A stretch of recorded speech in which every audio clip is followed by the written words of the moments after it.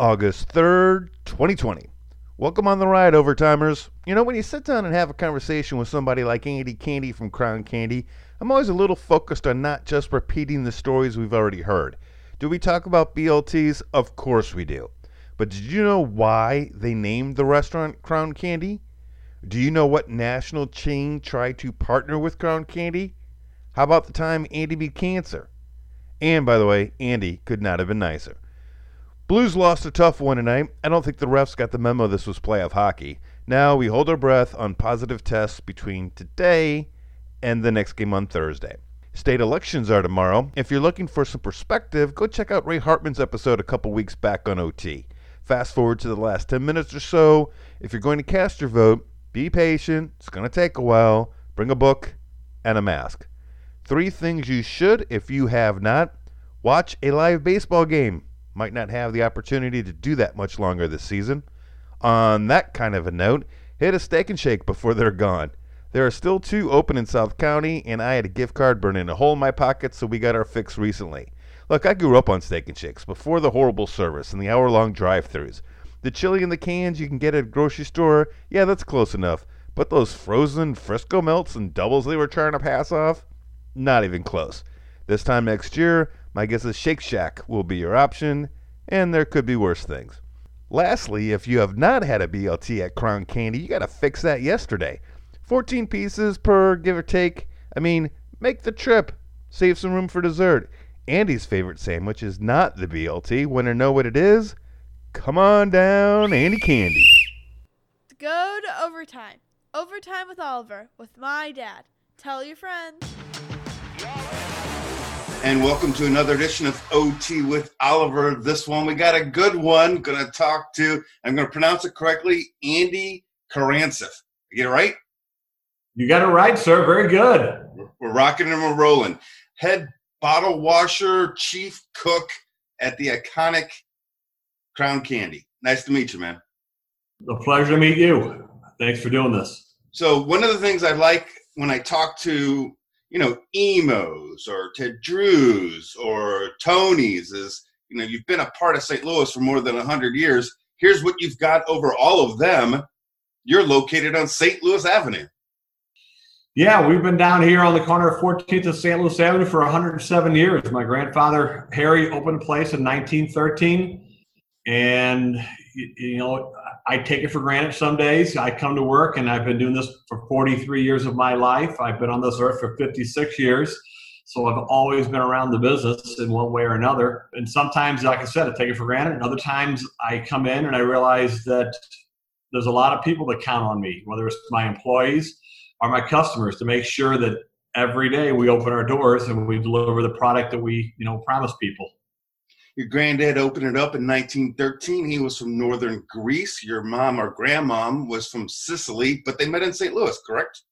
Correct. Yeah. My grandfather came over from Greece in the turn of the century, learned the language, worked a bunch of odd jobs, saved up the money, bought the business. He already had confectionery skills. So he learned the ice cream part of it, and then in the 20s added the food part of it. And then he ran until my dad got out of the Army, and he took it over in 1951. Then my father ran it until 1991 when my brothers and I took it over. And now here I am, in 2020, and I'm, with the help from my wife and a few other people, we're still sailing along, thank God, that we're still here. Thanks to stupid movies like Big Wedding, that kind of a stuff. You hear about the Greeks very much loving that they came up or originated all the words and all the things that people know about today. Did you grow up in that kind of a household? Not really. I mean, we didn't have a really ethnic household. We weren't heavily Italian. We weren't heavily Greek influenced. I mean, in my words, we were a pretty American family. Other than the fact my father worked 6 days a week, 13 hours a day, so I didn't see him a whole lot. Everybody spoke English. I regret not paying attention to my father when he was speaking Greek to his friends in the back room when I was working back there with them making chocolate. So no, I didn't have that big influence. We grew up American. There wasn't no influences from the old country. When you look at the menu with your background, how come no baklava? Once again, this was my grandpa did not want to be pigeonholed as a ethnic restaurant. That's why he picked Crown Candy for the name, because it wasn't a Greek name. Because some people tended to stay away from, back in the day, the Greeks might not have liked the Italians, or the Italians didn't like the Greeks, or the Irish didn't like the Germans, or, back in the day, people were kind of localized to their neighborhoods. And my dad or my grandpa was a Greek immigrant in a predominantly German and Polish with a sprinkling of Italian neighborhood. So, he wasn't part of the community per se. Just instantly, he had to earn that, and he did.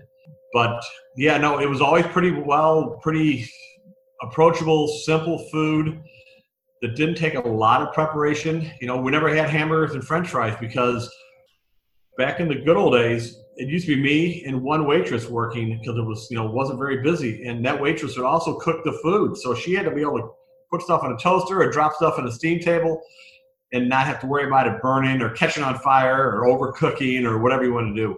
So the menu's always been pretty, easy to manage for us. Plus, we also have a very small kitchen, so no baklava, no, all that moussaka, no spaghetti and meatballs, nothing like that. It was always a really American menu.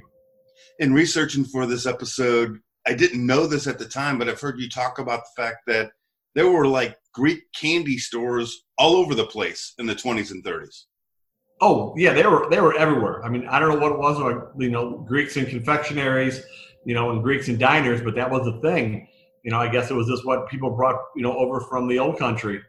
There was Mavracos, there was Caracas candy, there was there was a lot of different Greek candy stores, and thankfully, we were in the right place. St. Louis Avenue is the main thoroughfare. So we had a lot of traffic, and we stood up to the test of time. We survived while a lot of those places closed up. And my father had the good foresight to buy up their old candy molds. So we have quite a collection of old Easter molds and Christmas molds that a lot of places you don't see because these molds are so rare. They're 100, 120 years old now, but we do have them in our possession. So we were fortunate. You talk about the molds. I read that your folks acquired those molds in a lot of garage sales. My father was a collector.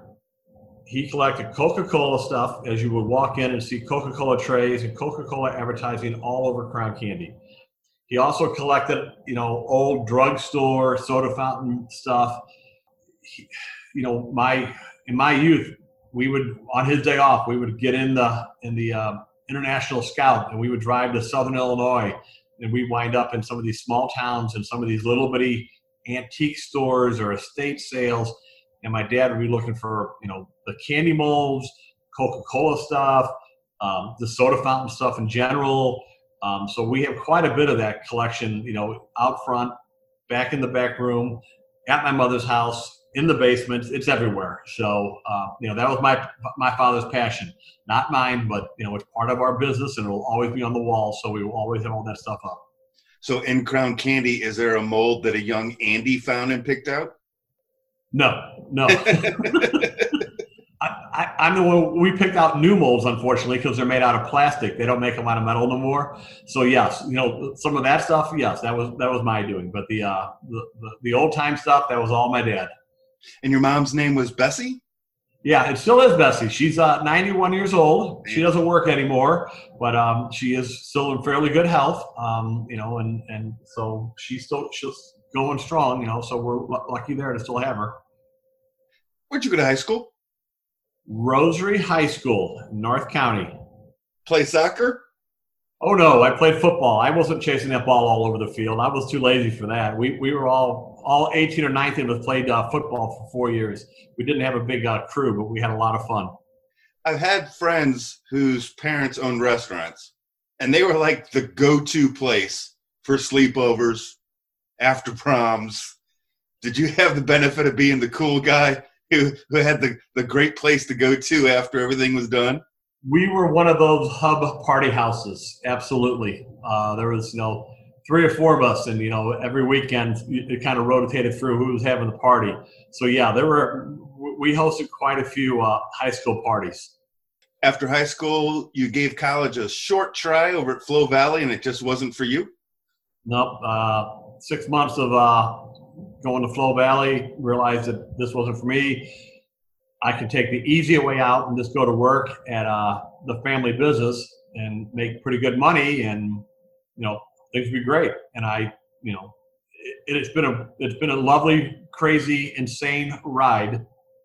But I look back at it now, and I think, wow, I thought I was taking the easier way out. In between, I'm working 6 days a week, 13, 14-hour days, getting the beat out of me some days, which is great. But it's been quite an adventure. I mean, I can see the appeal. You get your own place.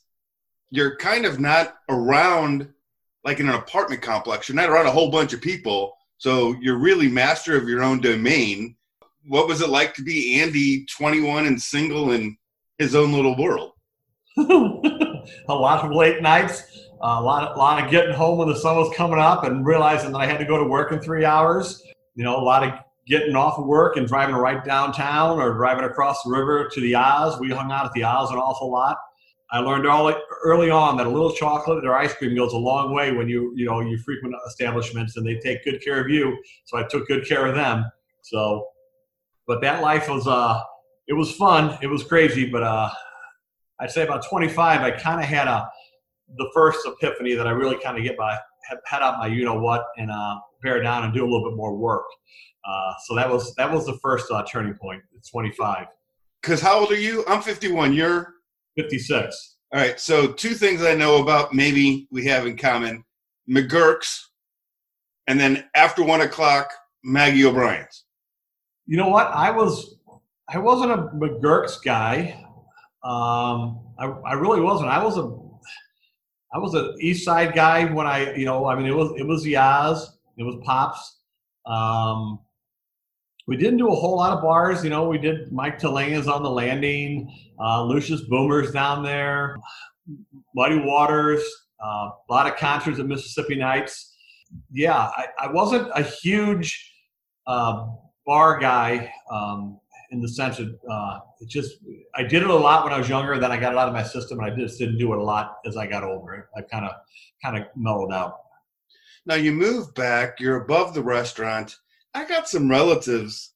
I told them that we'd be sitting down and having a conversation, and they were asking me if you had a gym above the restaurant, which I had never heard of. But they wanted me to make sure that I asked you, did you have a gym above the restaurant? No, there's all apartments. These were all apartments. They were all cold water flats back in the day, turn of the century.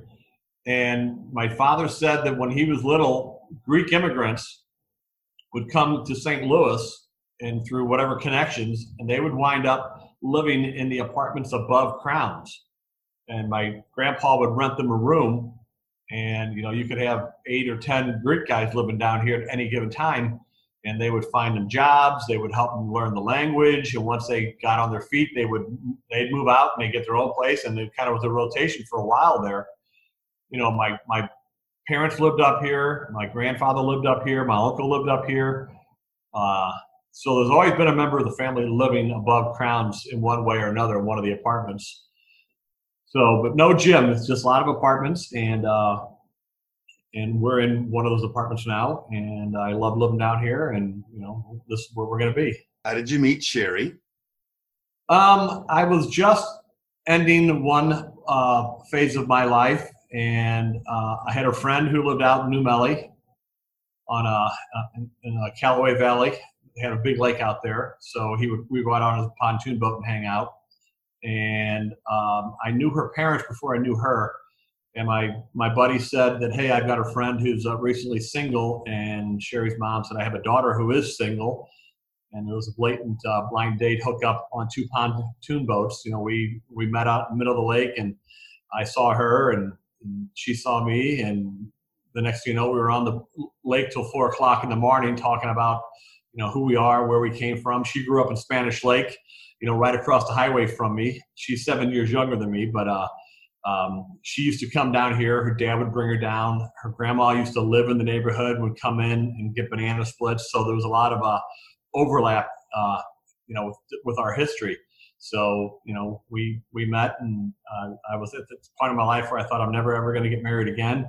And we've been married 15 years. We've been together 19 years.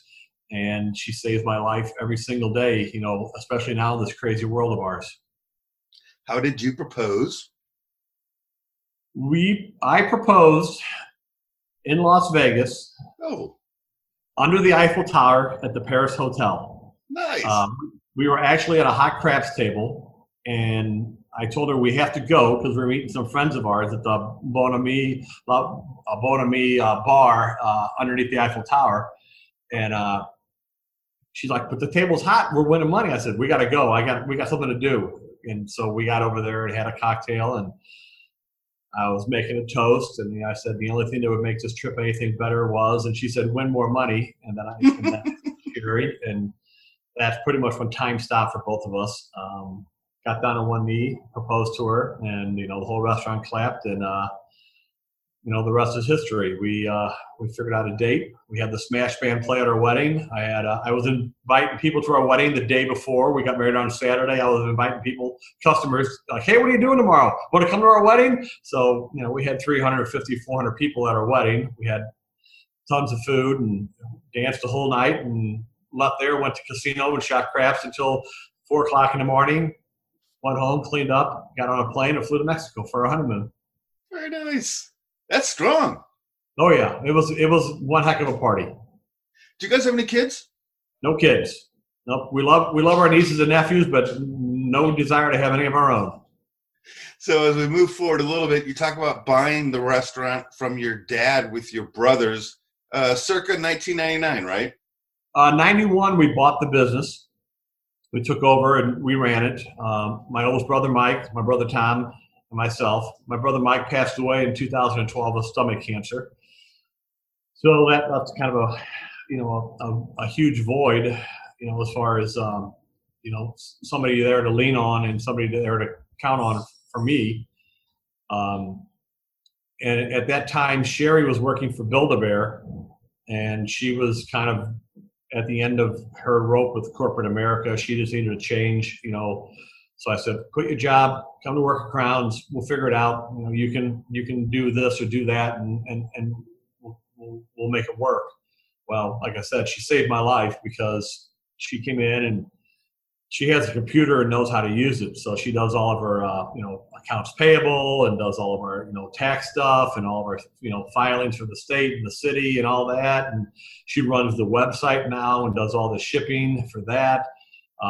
Plus, there's not a job at Crown she can't do. For the most part, she learned how to cook. She's, she works the register. She'll help me make candy.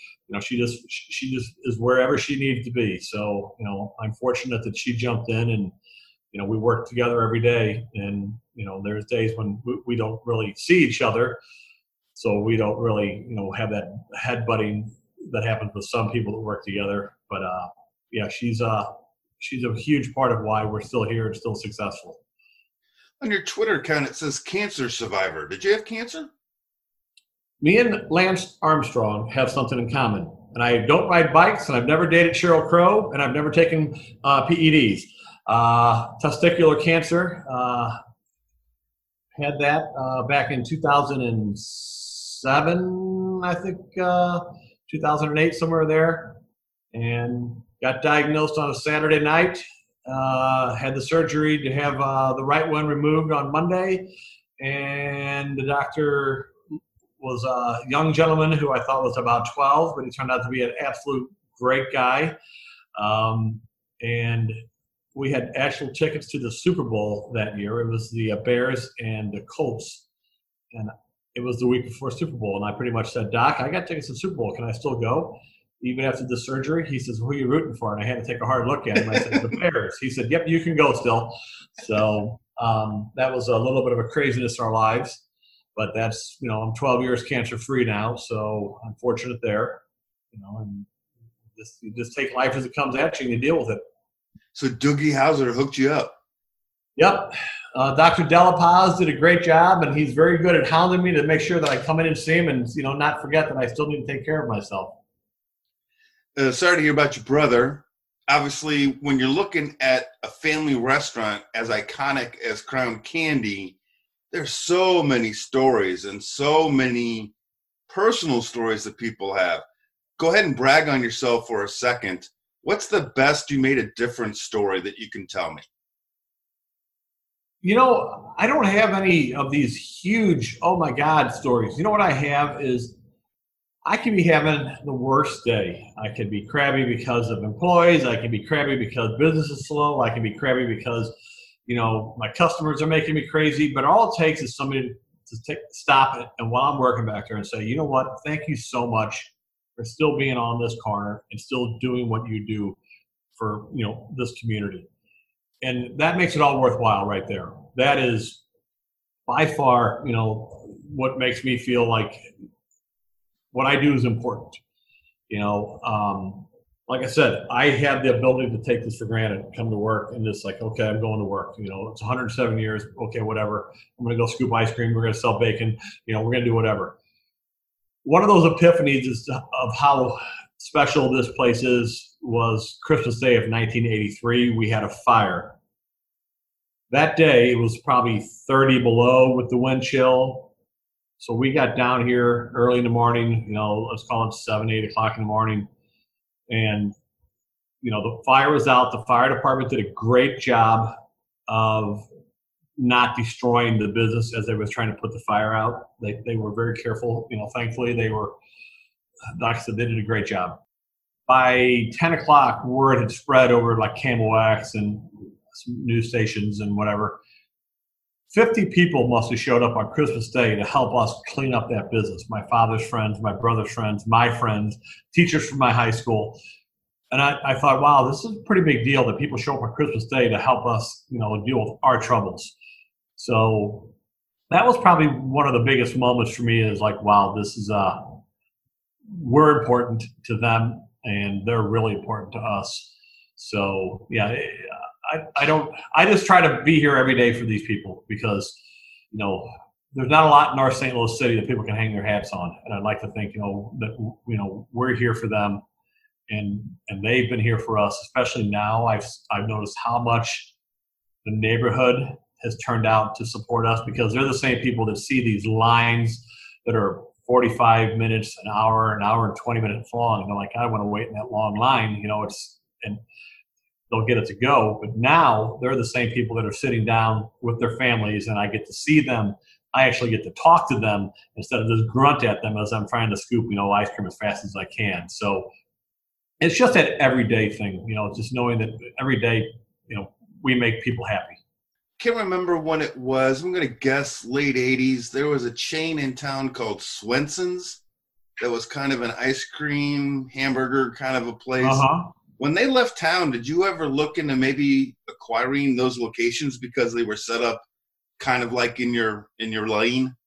Well, they actually took a run at my dad when their ship was sinking.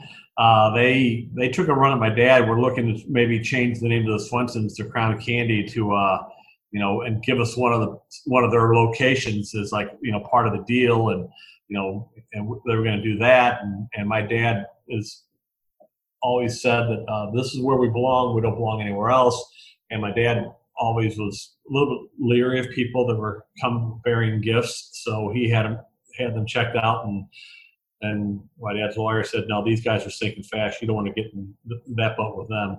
So, we've never considered a second location, and we've been approached anywhere from St. Charles to Troy, Illinois, to, Frontenac, to, Brentwood, Ballpark Village. Everybody's taken a run at us over the years. And it's like, you know what, I've got enough headaches and enough work right here on this corner. I don't need any more, more is not better all the time. I'm totally comfortable with my little corner of the world and just managing it. I know what I do. I do it well, and That's just how it's going to be. We're not going to, people even now are saying, you need to move. It's getting too bad in the city. I'm like, no, I don't. These people count on me, and I count on them, and this is our home. My father said that, and I'll say that. This is our home. We're not going anywhere. So let's talk about the bacon sandwich. How does one throw in a whole bunch of bacon in a kettle and say this is going to be okay? Well, at one point we were frying it up in skillets on the stove. And as the sandwich got more and more popular, and I blame my cooks for that because they just kept putting more and more bacon on there, and it just kind of took on a life of its own. I realized that we can't keep frying bacon like this. It's just can't do it. So we have this candy stove that's 100 years old. That we had copper kettles. We make the hot fudge, the chocolate syrup, the butterscotch. We used to make taffies in there and stuff like that. I thought, well, maybe if I filled this up with some oil and we cooked bacon in there, and it worked. But copper kettles were probably not the best way to cook. So we found some 60 quart stock pots. And we figured out that if you put a screen at the bottom of it to keep it from touching the actual direct heat, you can throw about 15 pounds of bacon into a boiling pot of oil, and it takes about 20-25 minutes to cook up 15 pounds.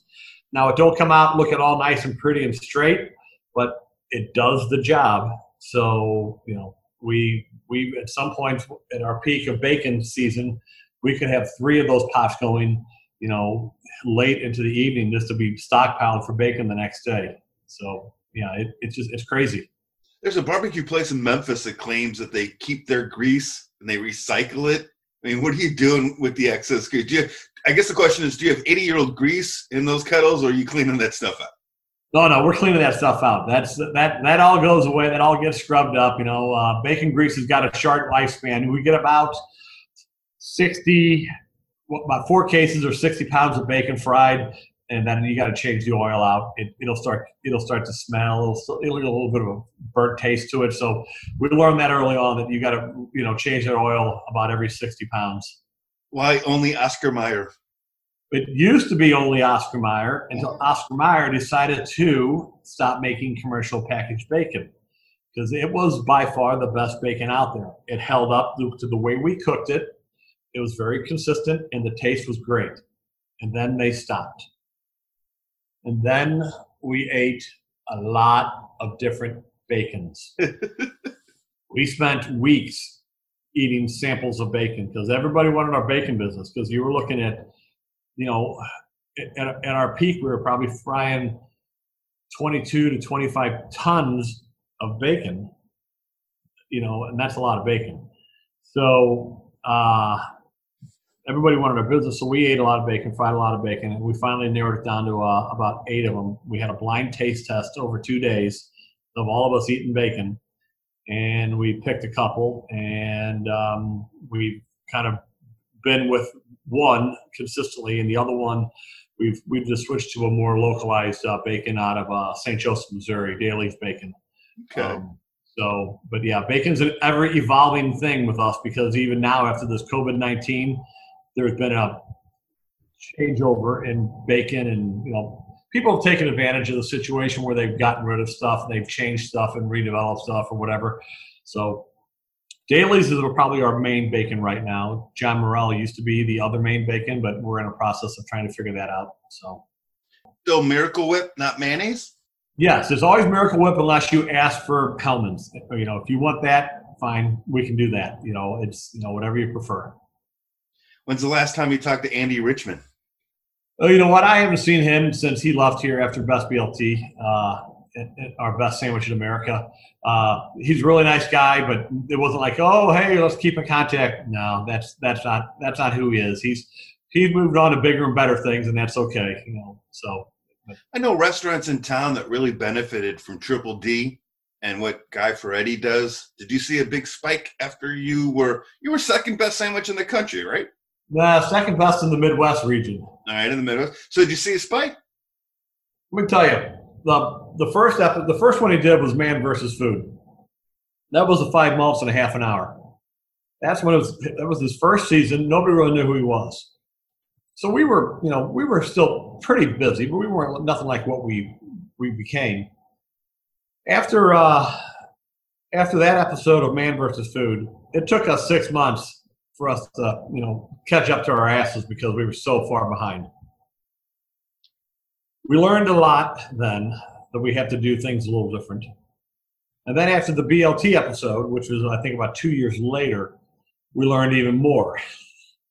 So it's great. You can usually count on a 10%, maybe 20% pop in business for the year because it carries over. And people still come in. I saw that episode of Man vs. Food or the Best Sandwich in America. And I'm like, that's like 10, 12 years ago now. People still see them. God love reruns. But it can be huge. But it can also hurt restaurants because, if you don't figure it out, people will get disappointed because the service isn't as good. The quality isn't as good. It's just, like Yogi Berra says, nobody goes there anymore because it's too crowded. I got at one point, I had people yell at me saying, stay off TV, will you? Because we like to come here, but it's so busy we can't come in no more. So not me though. I'm a media whore. Free publicity. You got to make me shut up. Ipso facto. Here we are. What's the current record for the 5 Shake Challenge? Okay, the fastest is 2 minutes and 29 seconds, held by a gentleman named Randy Santiel, who is from St. Charles. He did that on live TV on Channel 2 one morning. And the most is 9 by a lady who came in, and she drank 9 malts in just under 29 minutes and then sat at her store for about 2 hours. We thought she might die, but she survived, thank God. But they're both professional eaters. These are not just random people that came in off the street. These people do this for some sort of living. What's Andy's best time? Oh, no. I couldn't tell you the last time I drank a whole malt or shake. I'll drink a little bit of one, but I don't drink a lot of one. There might be a little left over in a can that I'll drink, but no, I don't do that. That's crazy. And did I read that as much as you like the BLT, the Reuben may actually be your favorite? The Reuben's my favorite sandwich. How come? I think it's a great Reuben. We use really good corned beef, good Swiss cheese, Fazio's rye bread, and it's always been my favorite sandwich. So, people love the BLT. We sell more BLTs in a day than all the other sandwiches combined. That's just our reality. I'm going to give you a free plug. How much is your gourmet hot dog, your Frankfurter right now? How much on the menu? Oh, I don't know, 5 something, I think. It's a 1/4 pound all beef Frank that we slice down the middle and fry and then, put it on a bun for you and make it look fancy. So as somebody who just went to a reopened place that was once in Clayton and known for their onion rings, bought a hot dog for $9. So I think I'm delivering and I'm coming downtown and I'm going to get my $5.50 hot dog from Crown Candy. You got to get the chili dog. That's the way to go. Or get a bowl of chili and dunk the hot dog in it. That's the way to go for me. That's how I would get a hot dog. I get it with American cheese, maybe some bacon on there too, and then dunk it in the bowl of chili. And it's the best of both worlds. You get your chili and you get your hot dog, and it's delicious. I do like your chili, no beans. Yeah, we've been using Edmunds Chili, who's been making our chili for longer than I've been on the face of the earth. They used to be the ones who made O.T. Hodges chili. Mark takes good care of us. And it's nothing fancy. It's just all meat, and it's a good chili. I even eat it in the middle of summer. I'll have chili if I crave it. I'm a goofy sports guy. What is Bernie Miklaus's favorite shake? Bernie's he's a traditionalist. I think he pretty much would go with like the chocolate or chocolate banana. And he's a BLT guy. He's pretty straightforward when it comes to that. Nothing fancy or exotic. What's your favorite shake that you don't drink anymore? I would go with a black cherry shake with hot fudge added to it. That is my guilty pleasure. You've had a lot of famous people through the restaurant. Anybody significantly stand out in your mind? Bill Murray came in when he was filming Larger Than Life here. People kept saying, has he been in? I'm like, no. And they were filming because of flooding. they had to move a location to right down by Crowns at a junkyard by us. And I remember it was a Wednesday afternoon. I looked up. It was probably about 3:30. And there he was in the front door. And I thought, wow, he's really tall. And he came over and got a shake. And we talked a little bit. And I gave him some candy and a T-shirt. And, he's like, great place, really like it. He says, if you get off work and you want to come down and watch this film, we'll be down the street, come on down. So I thought, cool. Well, then he sent the guy up like half an hour later, said, I want to buy 100 shakes for the whole crew. So I spent 2 hours making milkshakes for everybody, and then went down and met him down on set. He was a really nice guy. He really was. We've had a lot of the food people come through that are just here, like Ina Garten was in. She was really nice. We've had a few other ones come through. I can't think of it right now at the top of my head. But we're not that celebrity place like we used to be. My dad used to, they used to come in, like Marvin Hamlish came in, Carol Channing came in, Tony Curtis came in. You had people like that. Friends of my father's who were in the business would bring people by. But we're not quite that. We're more of an everyman place nowadays. We're not that celebrity hangout or go-to spot. There's other people in town that get that claim to fame now. But during the summer, you still have a lot of people not from St. Louis who come to Crown Candy. Well, in a perfect world, we do. When there's, baseball season's huge for us because, these weekend series, people come in from, Southern Illinois or from Iowa or from Arkansas or over from, in Tennessee or whatever. They're Cardinals fans. And they'll come in for the weekend. And especially if they're families, they're going to bring their kids up because the hotel people, the concierge, is always taking good care of us. They point them in our direction because, you got kids, you can't take them to a bar. So you take them up to Crowns and that, that's huge. We count on City Museum. We were counting on the aquarium and the wheel, concerts and conventions and anything that draws people downtown, so that typically is huge for us all summer long, even spring break. We lost spring break this year. We've lost summer this year. We lost Easter this year. So this has been a year unlike anything we've ever seen, but we're persevering. We're going to get the job done. Well, I love the spirit, and I've spent a lot of time over the last 5 months not talking about COVID because I didn't want to do 42 minutes and people 10 years from now hearing an episode that was 42 minutes about COVID. So we're going to touch on it because I really appreciate your spirit. Before we get to that, couple quick questions just so that we can document the Crown Candy story. When did you start taking credit cards? I'm going to go with around 2000, 1999, so we're right in there. That's a chunk. At the end of the day, that's a chunk. Yeah. Oh, yeah. It's, at the time it was like you kind of had to start doing it because we were starting to see more and more companies that would want to buy candy from us for Christmas, and they wanted to pay with company credit cards. They weren't, and it was like, okay, so, they wanted to have, a company lunch, and they, had to put it on their charge account. So it was like, it had to do it. It was coming. So now I'd say we are averaging 80% of our sales are credit card, debit card sales, and it's just the way of the world. Nobody carries money no more. It makes me a little bit crazy that you don't have $4 or $3 to buy a bag of candy or an ice cream cone or whatever. But hey, you know what? I got to pay the fees because I got to get the people to spend money with me. How's catering been during this mess? Well, we don't cater per se. We'll do large lunch orders. We'll have people call in 20, 25, 30 sandwiches, so and they'll come down and pick it up for the whole office or for, the factory or whatever. That's been good. That's really been strong for us, especially the curbside pickup or the call-in orders in general. It's been a definite shift to people being more comfortable with getting their food and going somewhere else and eating, whether it's back in their car or back at home or back in their office.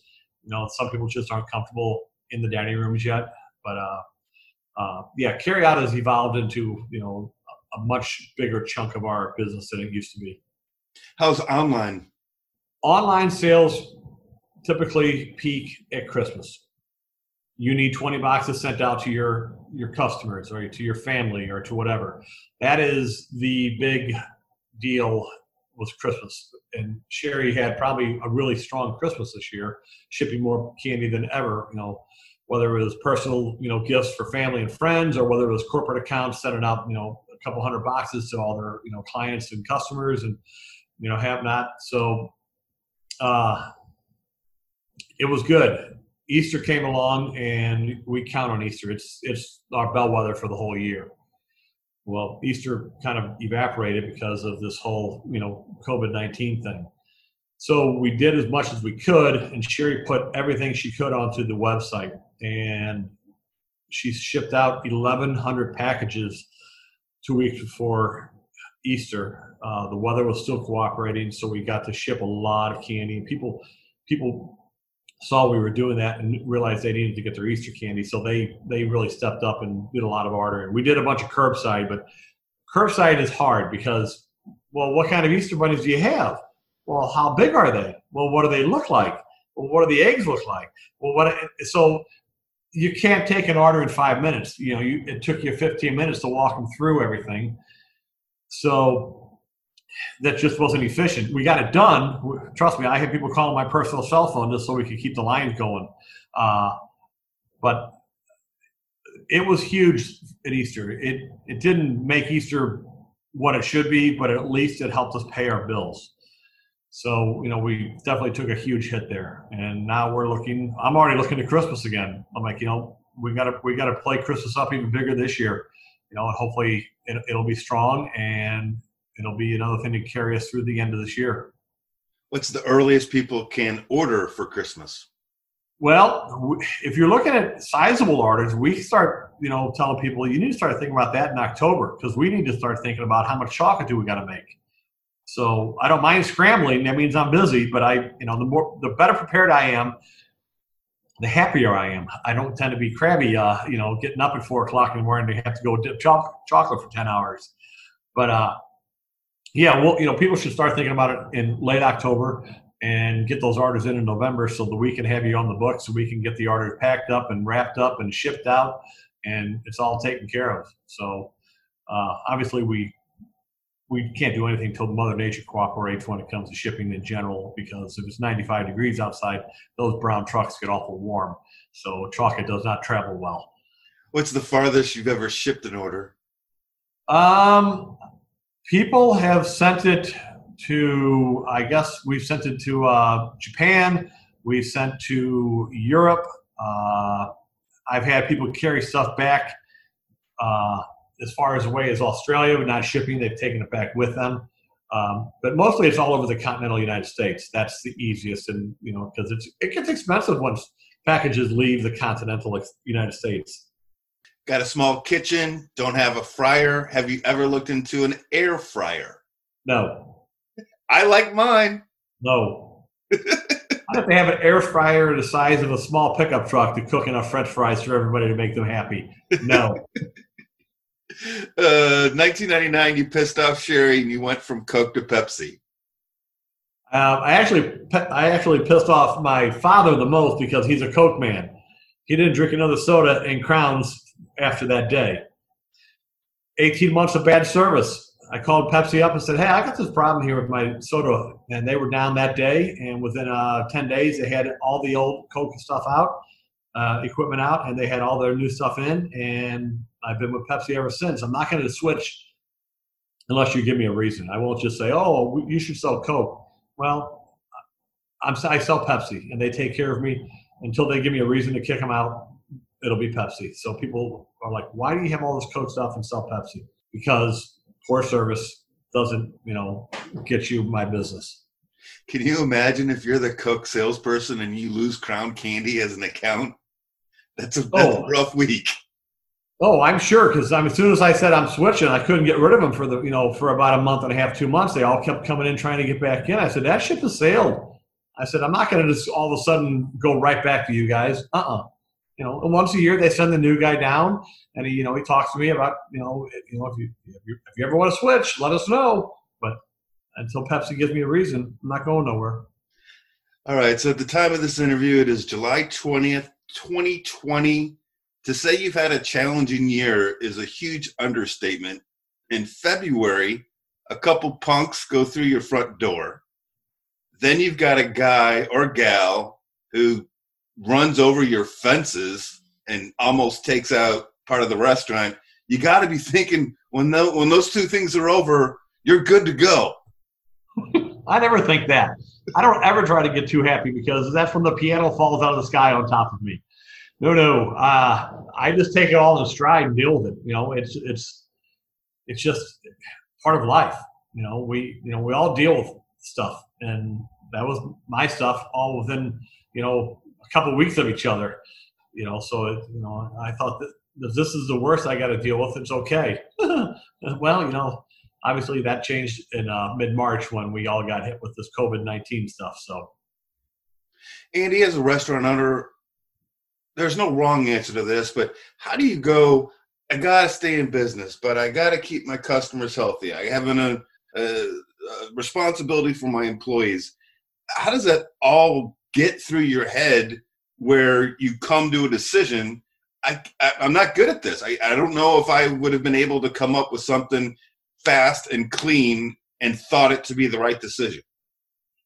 Well, after Easter weekend, we shut it down. That was it. We closed the dining room. We just shut it down. We weren't doing curbside. We weren't doing nothing. We were basically shut down for a month,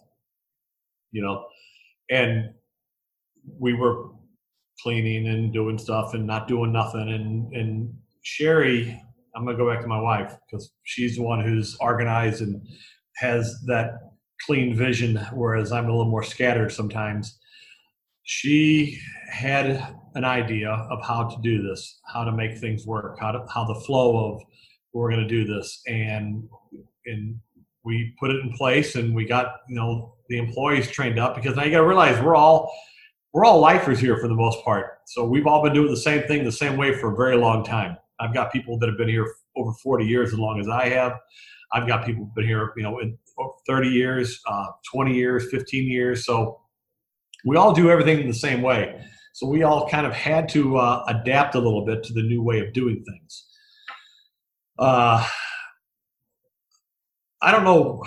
Some places are better at doing it than others because it's the way they're set up. We have one entry point, so it's kind of a choke point for everybody. So we have to manage that.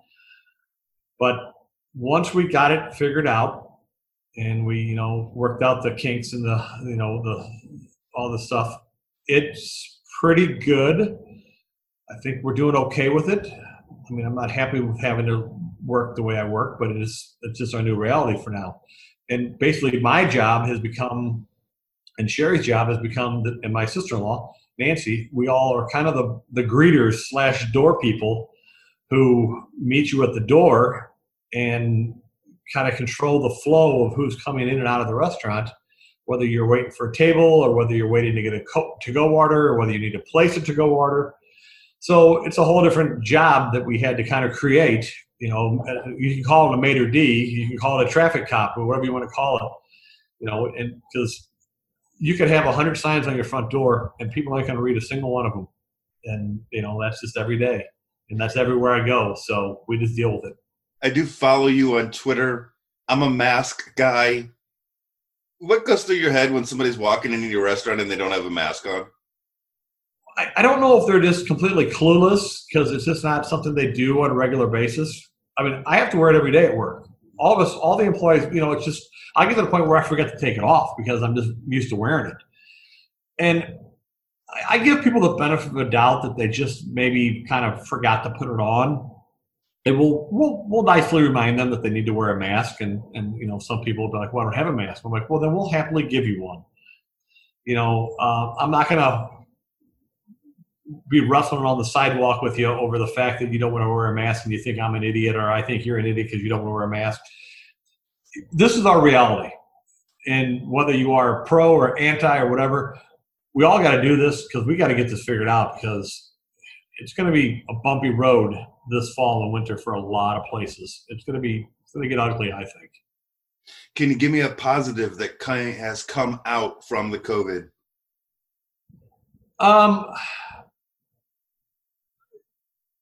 I just think that for the most part, people have come together, and the support for the local places I think has been great. It's hard when you kind of compete with chain restaurants, whether they've got drive-throughs or free delivery or this or that.